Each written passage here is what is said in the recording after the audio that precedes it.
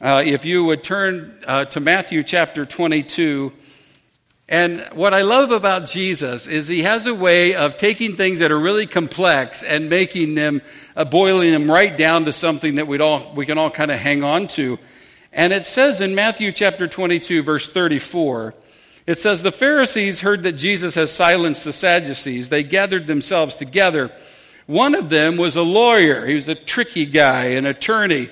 Asked him a question to test him." Verse 36 of chapter 22 of Matthew. "Teacher, which is the great commandment in the law?" And Jesus said to him, "You shall love the Lord your God with all your heart, with all your soul, and with all your mind. This is the great and foremost commandment. The second is like it. You shall love your neighbor as yourself. On these two commandments depend the whole law and the prophets." Now, at this time, there were some 700 plus commandments that you could trace from the Old Testament. And Jesus says, just let me sum it up for you. I know you're trying to trick me, but let me sum it up. Love me, love God with your entire being, and you will fulfill all of those commandments. So we know our assignment is to love him with our entire being. But in addition to that, the Lord says to us, I have given you an additional assignment. You're not only supposed to love me, but you're supposed to love people so much that you're willing to go into the uttermost parts of the world, including El Salvador. Aren't you excited about the team and their experience? I hope you're praying for them, led by Pastor Jeremy and Darcy. Go to the uttermost parts. Go to every nation and proclaim the gospel. Literally every ethnic group. Let that be your mandate. Boils it down to two things. Love me with your entire being and preach the gospel. Make disciples. Make them followers of Jesus. So, Father, I pray this morning that you would convince us, Lord, that you would help us to be so preoccupied with what you've called us to and not distracted, Lord, by the world or anything, Lord, that would so move us away from your mandate. Allow your Spirit to work in us, through us. May we have ears to hear in Jesus' name. And everybody said, amen. We are living in really incredible and uncertain times. I have been following the news. I'm sure that you have too. I have been so amazed at the moral decay of our nation, particularly over the last 5 years. But it seems like exponentially that decay is rapidly increasing. There has been, the onslaught of what seems to be scandals. It seems like we hear something new every week. I don't need to label those, but you hear it and you're grieved and you're somewhat outraged maybe. And yet when you realize the root of that, we realize just how spiritually deranged our world really is. Do you know what I mean by the word derangement? We sometimes, unfortunately, label people that way. We say they're deranged, or we'll use a word like insane. What they're saying is that things are not lining up correctly, that they're thinking, there's something's askew, the 2 plus 2 is not equaling 4. The arrangement of their thought processes and the arrangement of their emotional life is not what it's supposed to be. So we say that they are deranged. And friends, I tell you that this world is deranged. It is not lined up with the ways of God. And when that happens, you get things like high courts overturning the Defense of Marriage Act. You get the embrace of every kind of promiscuity. You get this really a foundation of lying and cheating and scandals and frivolously spending money at the expense of others. That's an arrangement that is not a God arrangement. It's not the ways of God. And when you have that, you get insanity. So we literally are living in a spiritually insane world. It is a world that is corrupted by desires. And if we're not careful, we'll jump right into the river of that, and we'll just get kind of caught in the current. And I tell you, the current is flowing. And it's like somebody has kind of turned up the miles per hour on the current. There's a river in Alaska that we like to fish in, but every year people die in this river. It's a glacier river, and we would dip net for salmon. These great big nets. We would put them down, maybe 20 feet, big long handle, and you feel bumps in your net. You try to pull them out. But you have to be careful, because if you get 2 or 3 of those salmon, they start pulling on the net. And of course, you don't want to lose Copper River red salmon, because that's $20 a pound stuff on the northwest coast there. It's wonderful stuff, tastes delicious. They're called red salmon, sockeye. But if you fall into that river, if it's low, it's the miles per hour has increased, and every year 1 to 2 people die because they fall in that cold glacial river with all kinds of currents and whirlpools, and they suck them in. This world, it seems like somebody has turned up the miles per hour on the currency, if you will, of the way the world is moving so fast away from the ways of God. And we literally have to turn up our spiritual motorboat engine. We have to kind of hit the throttle a little more so that we can go in the opposite direction. We have to purposely make sure that our lives are not caught up in the current, because once we get in the current, once we find ourselves swept up and get going, just like a person who falls out of the boat, it can become so difficult for us to begin to swim the other direction. I was reading an article a few months ago about artificial insemination. I am adopted, and I think I shared with you a little bit of my story, and thankful for God's providence in my life, and just as such an advocate of adoption. And artificial insemination, they I don't know if you know this or not, but they, at least in this lady's story, they actually implanted 4 embryos, and they sort of look for one that becomes viable. And in this article, it said that they discovered that one of the embryos had ended up with a DNA defect of some sort, and so she said, "Well, just abort that one." And I'm fascinated because, see, these are things that years ago we never would have even dealt with. In China, they have outlawed that they have a law that says you can only have so many kids, and unfortunately they have said that we prefer boys over girls, and that the mortality rate or the abortion rate of girls is much higher than of boys. Those are things that years ago you didn't have to deal with.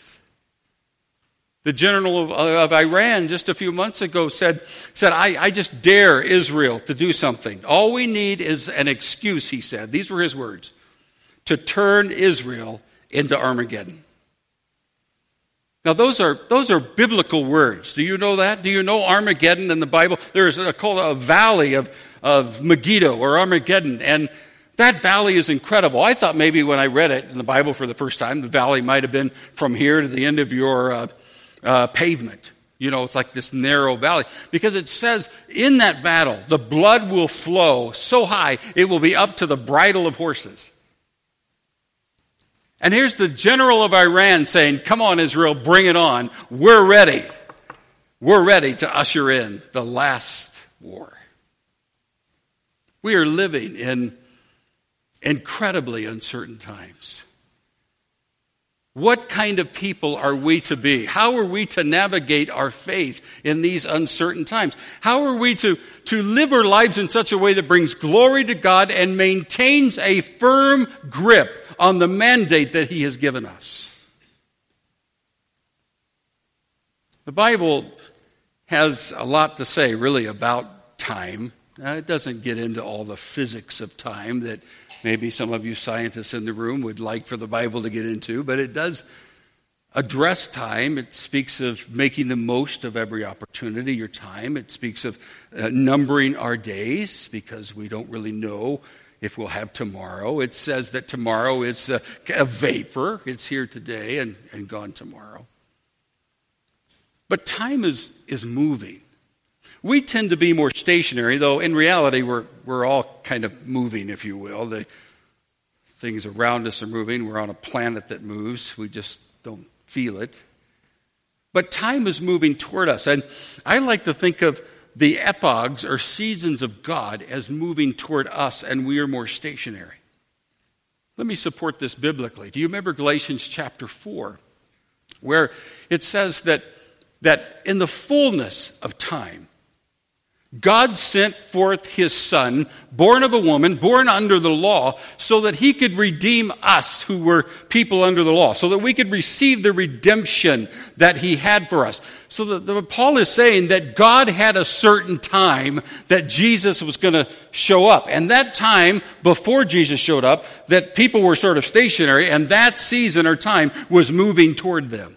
And at just the right moment, at just God's preordained time, Jesus entered this world as a baby. Now, we know that we are living in the end times. The Bible indicates that we are living in the end times. But within the end times, there is sections, if you will, and one of those sections is the last days. Now, I don't feel like we're living in the last days, as I understand it biblically. I believe we're living in the end times. But when the last days comes, it speaks of marks being placed on your forehead. And without it, you will not be able to buy and sell. It gives other indications of a global world market. It speaks of a world domination of a leader who will somehow have a sway over nations and will be able to unite them and will be at first a man of peace and then a man of war.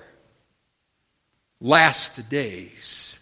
And those events or seasons will happen actually very quickly once one of them happens. It'll be like a series of suddenlies. It'll just roll right after one another.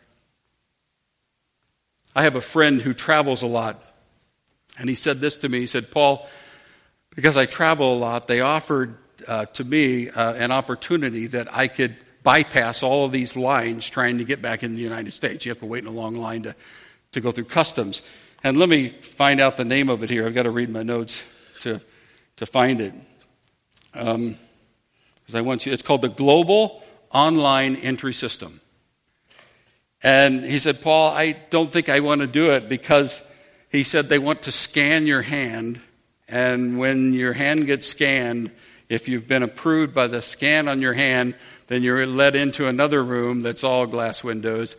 They do a quick check of your passport, and then you're in, and you bypass all the line.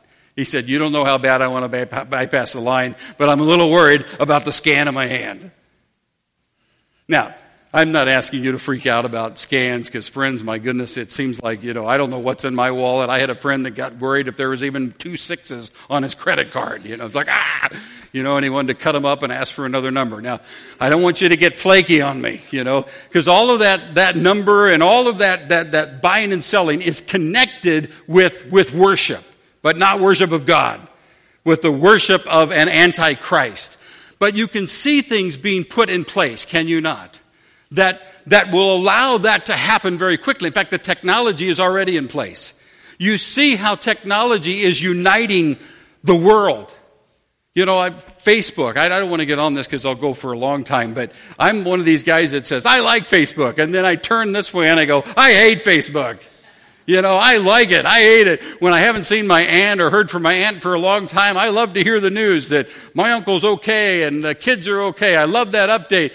On the other hand, I realize that here, this guy that invented it, that came up with it, him and his team of partners had no idea that he has literally united the globe. And could you imagine a system that said you have to be a part of that system or you will not be able to buy and sell? If you're not a part of the Facebook community, if you're not a part of the name of the leader community, if you are not signed in, you will not. You can see so many things are in place for the coming of the Lord. And friends, I happen to be one of those pastors that believe the Lord is coming.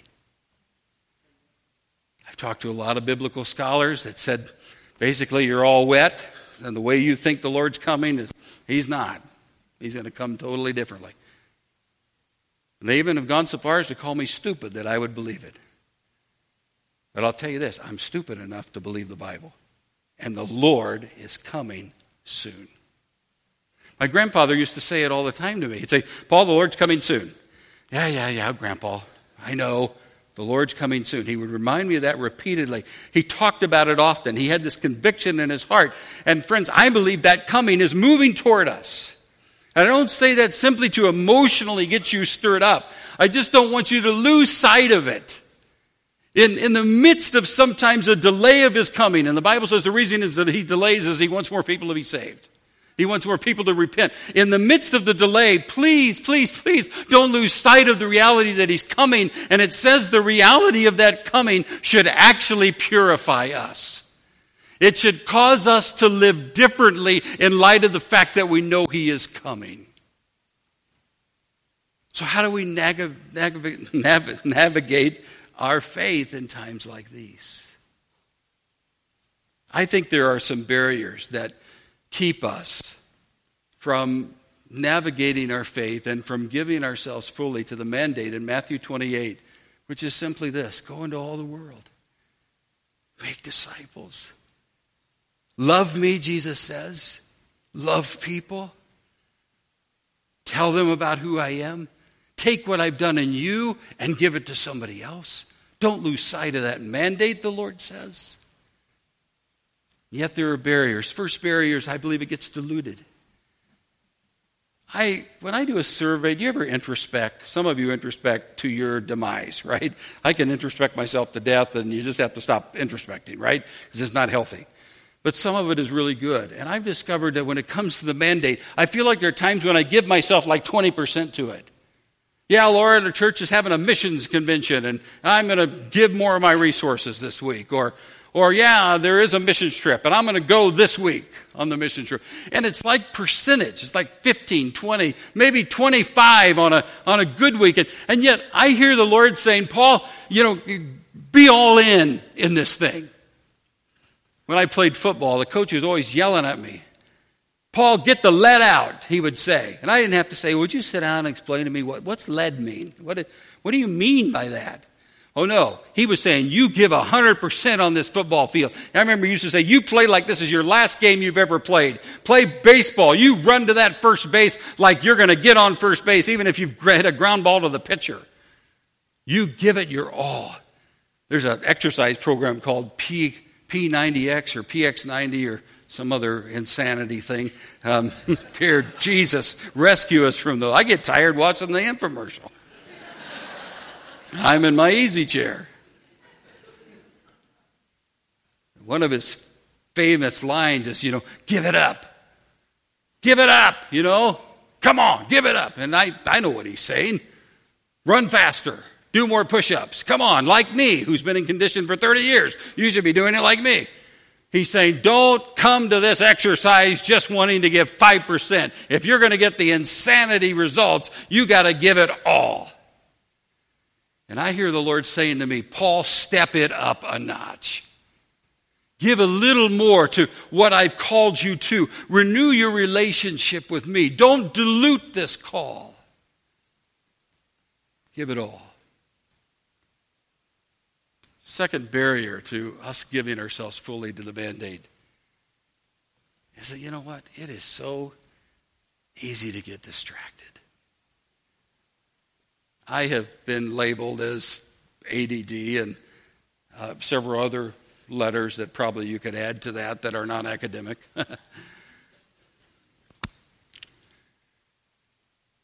And I remember as a child, I would bring home the grade card, and my mother was never real happy. I was at Christian school, and Christian school, when I went for the first 4 years, they'd take you back in the coat room, the cloakroom, and they would beat your hind end. And you never really wanted to cross the teacher. I used to get whipped with a social studies book, and then she found a ruler that was pretty thick, and I was always getting whipped, or we like to call it beatings back then to make it sound worse. But, I can remember a social studies book. I mean, the kids were just deathly silent because they wanted to hear the thud on the back of my rear, that boom, boom, boom, the thing. And man, that I remember the sting of that. And I remember thinking, what did I do wrong? What I did wrong was I was looking out the window. Paul has trouble paying attention. He sure is fun to have in class, but he doesn't pay attention. Paul gets easily distracted. Paul seems to daydream a lot. Well, that's where they figured it out that maybe there's a condition. I don't buy it. It seems like everybody has a condition, right? I mean, we could all gawk out the window and, oh, you're sick. But I don't want to convince that you all have it because you're all thinking, I'm daydreaming while I'm listening to you, so you don't have the disease, so don't worry about it. But I was so easily distracted. I'd help my dad, and he would say, shine the light on the motor. That's all I had to do. That was my job. Shine the light, and I learned all the tools. I memorized every tool. You tell me to bring you a 9/16 socket, I can see the socket and give it to you. I don't have to read it. He taught me that. If I did it wrong, I heard about it. So you learn those sizes really quickly, and you made sure they were all together because that's kind of how you learned it, was they were sequentially in order. But I couldn't hold the light steady. He'd say, stand still. I couldn't do it. I was distracted. Well, emotionally, we understand distraction, don't we? Physically, physiologically, we understand the things that contribute to that. But you know what? There are a lot of different things that distract us. Do you know that car accidents, they say that 62% of car accidents that are a result of distractions, it's probably the bulk of them, 62% are from things that took place within the car, inside the car. The other percentage is without. You know, the other day I dropped ketchup on my shirt out of my very small hamburger, of course. And that thing dropped and it just plopped right on my shirt. And so I just decided I would clean it while driving and nearly plowed into the back of a car who suddenly stopped. Could you imagine explaining that? Well, I had ketchup on my shirt. You know how it is, police officer, when they set, and then my wife can never get it out and she's not happy. So I figured I was doing my marriage a favor. None of those excuses work, right? But we easily get distracted. Easily get distracted. We so easily get off where we're not supposed to be from the focus that the Lord intends for us to have. Thirdly, we get disillusioned. That's a depressing word, isn't it? I'm disillusioned. As I have been thinking about that word and certainly thinking about this message, I realized that, maybe disillusionment is not necessarily a bad thing. Because since when did the Lord ever call us to be people of illusion? Do you know what illusion is? You have illusionists that you go see and they're dressed up in really neat clothes and they get an assistant and they do all this stuff and you go, wow, how is she floating? Well, it's an illusion. She's not literally floating. If she's literally floating, as a believer, you shouldn't be there. So there's some other force going on that's not Jesus, okay? But it's an illusion. And that's what we like to see. Card tricks and all that. They're illusions. God doesn't call us to be people of illusion. He calls us to be people of reality. Truth is reality. Truth is the way that things work. And it's so easy to get disillusioned. And maybe what we need to do is have the Lord challenge our misconceptions. I remember when we heard that Cindy had cancer, I remember this thought crossed my mind, I didn't sign up for this, Lord, just a fleeting thought, didn't dwell on it a long time. And then I realized, that when I chose to follow the Lord, I didn't sign a certain contract that said, okay, the Lord, you know what a contract is, it's saying this side will behave this way and this side will behave this way. It wasn't all spelled out there that this is exactly how your life is going to go, and then you sign it. Oh, no. You know what the Lord reminded me was that when I signed up with the Lord, it's not that I didn't know anything about Him. It wasn't blind faith, because there was a revelation of Him by His Word and by His Spirit to my heart, and there was a sense that I could trust Him. But I knew it was going to be a journey, and basically the Lord takes that paper that we filled out everything and He flips it over and it's blank and He says, sign here and I'll fill in the contract. Do you understand what I'm saying by that? I'm saying that we don't know what life's going to bring us, but we just make the commitment that, Lord, I will be true to you and I will serve you faithfully. I will honor you. I will love you with my entire being. And Lord, I will embrace what you want me to be a person of obedience, to let the world know what you've done for them. Friends, it's so easy to be disillusioned. We meet pastors that are disillusioned. They're hurt.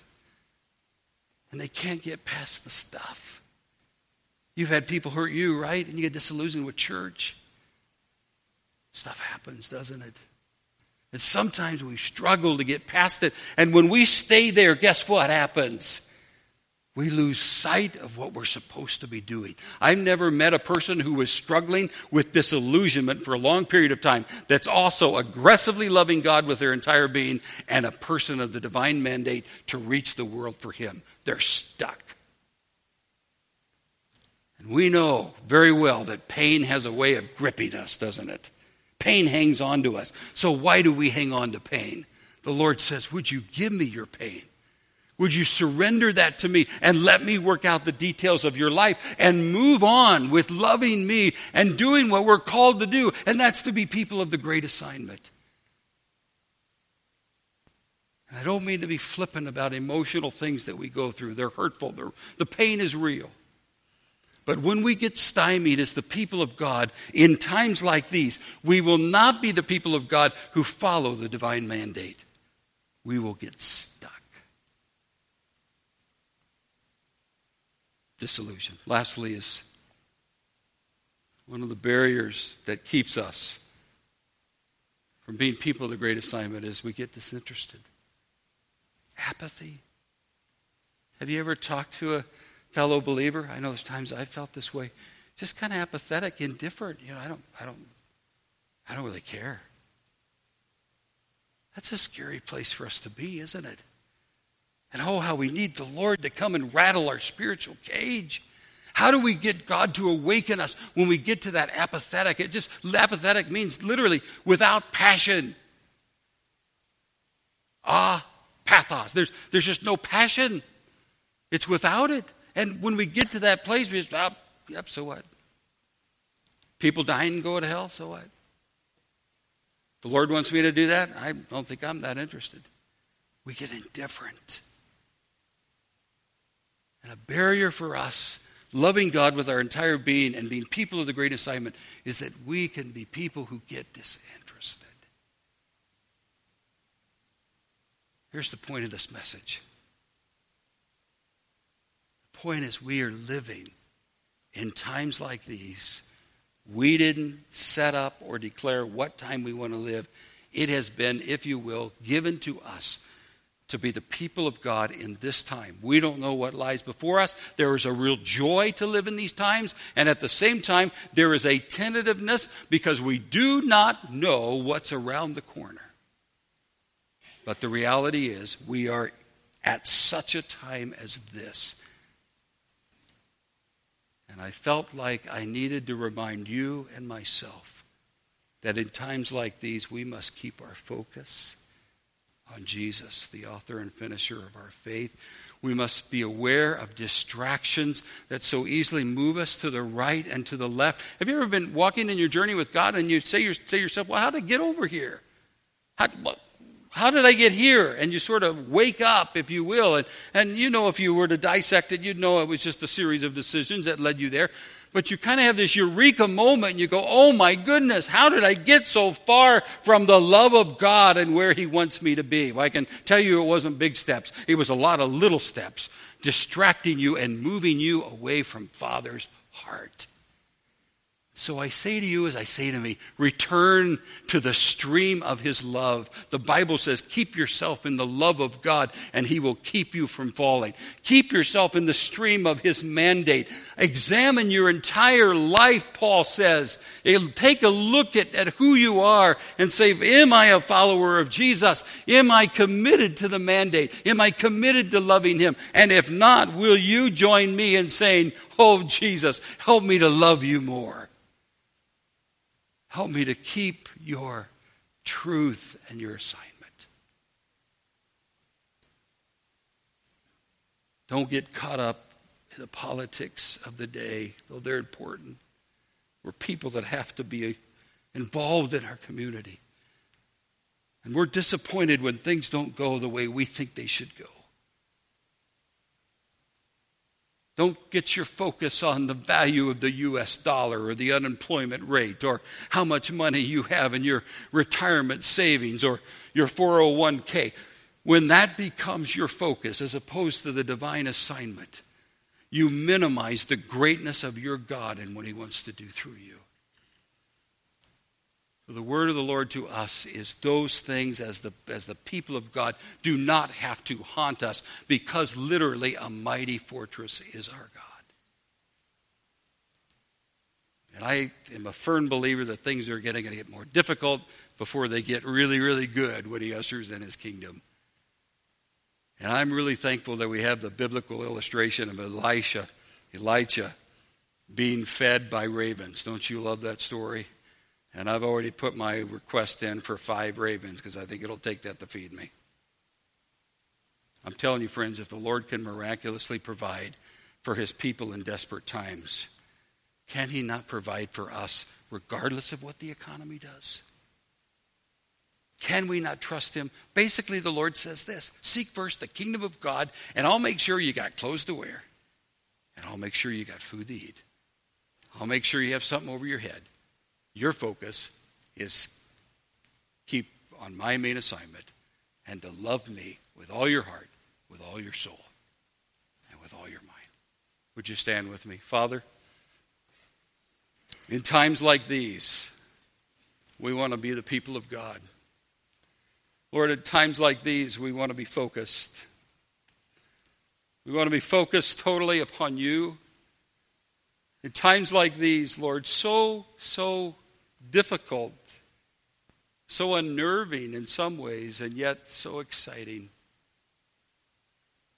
I pray that you would minimize every distraction and that our eyes, in a fresh and powerful way today, would be focused on you. That we would return to our first love, as the Bible says, and we would recommit ourselves. That, Lord, our lives are not about us. They're about you. They're about loving you with our entire being and about embracing the assignment that you have for us to love others as you have loved us. So convince us, Lord, more than the words that I speak. Convince us by your Spirit that in times like these, we need to renew our relationship with you. And we'll give you thanks and praise in Jesus' name. Amen. Amen.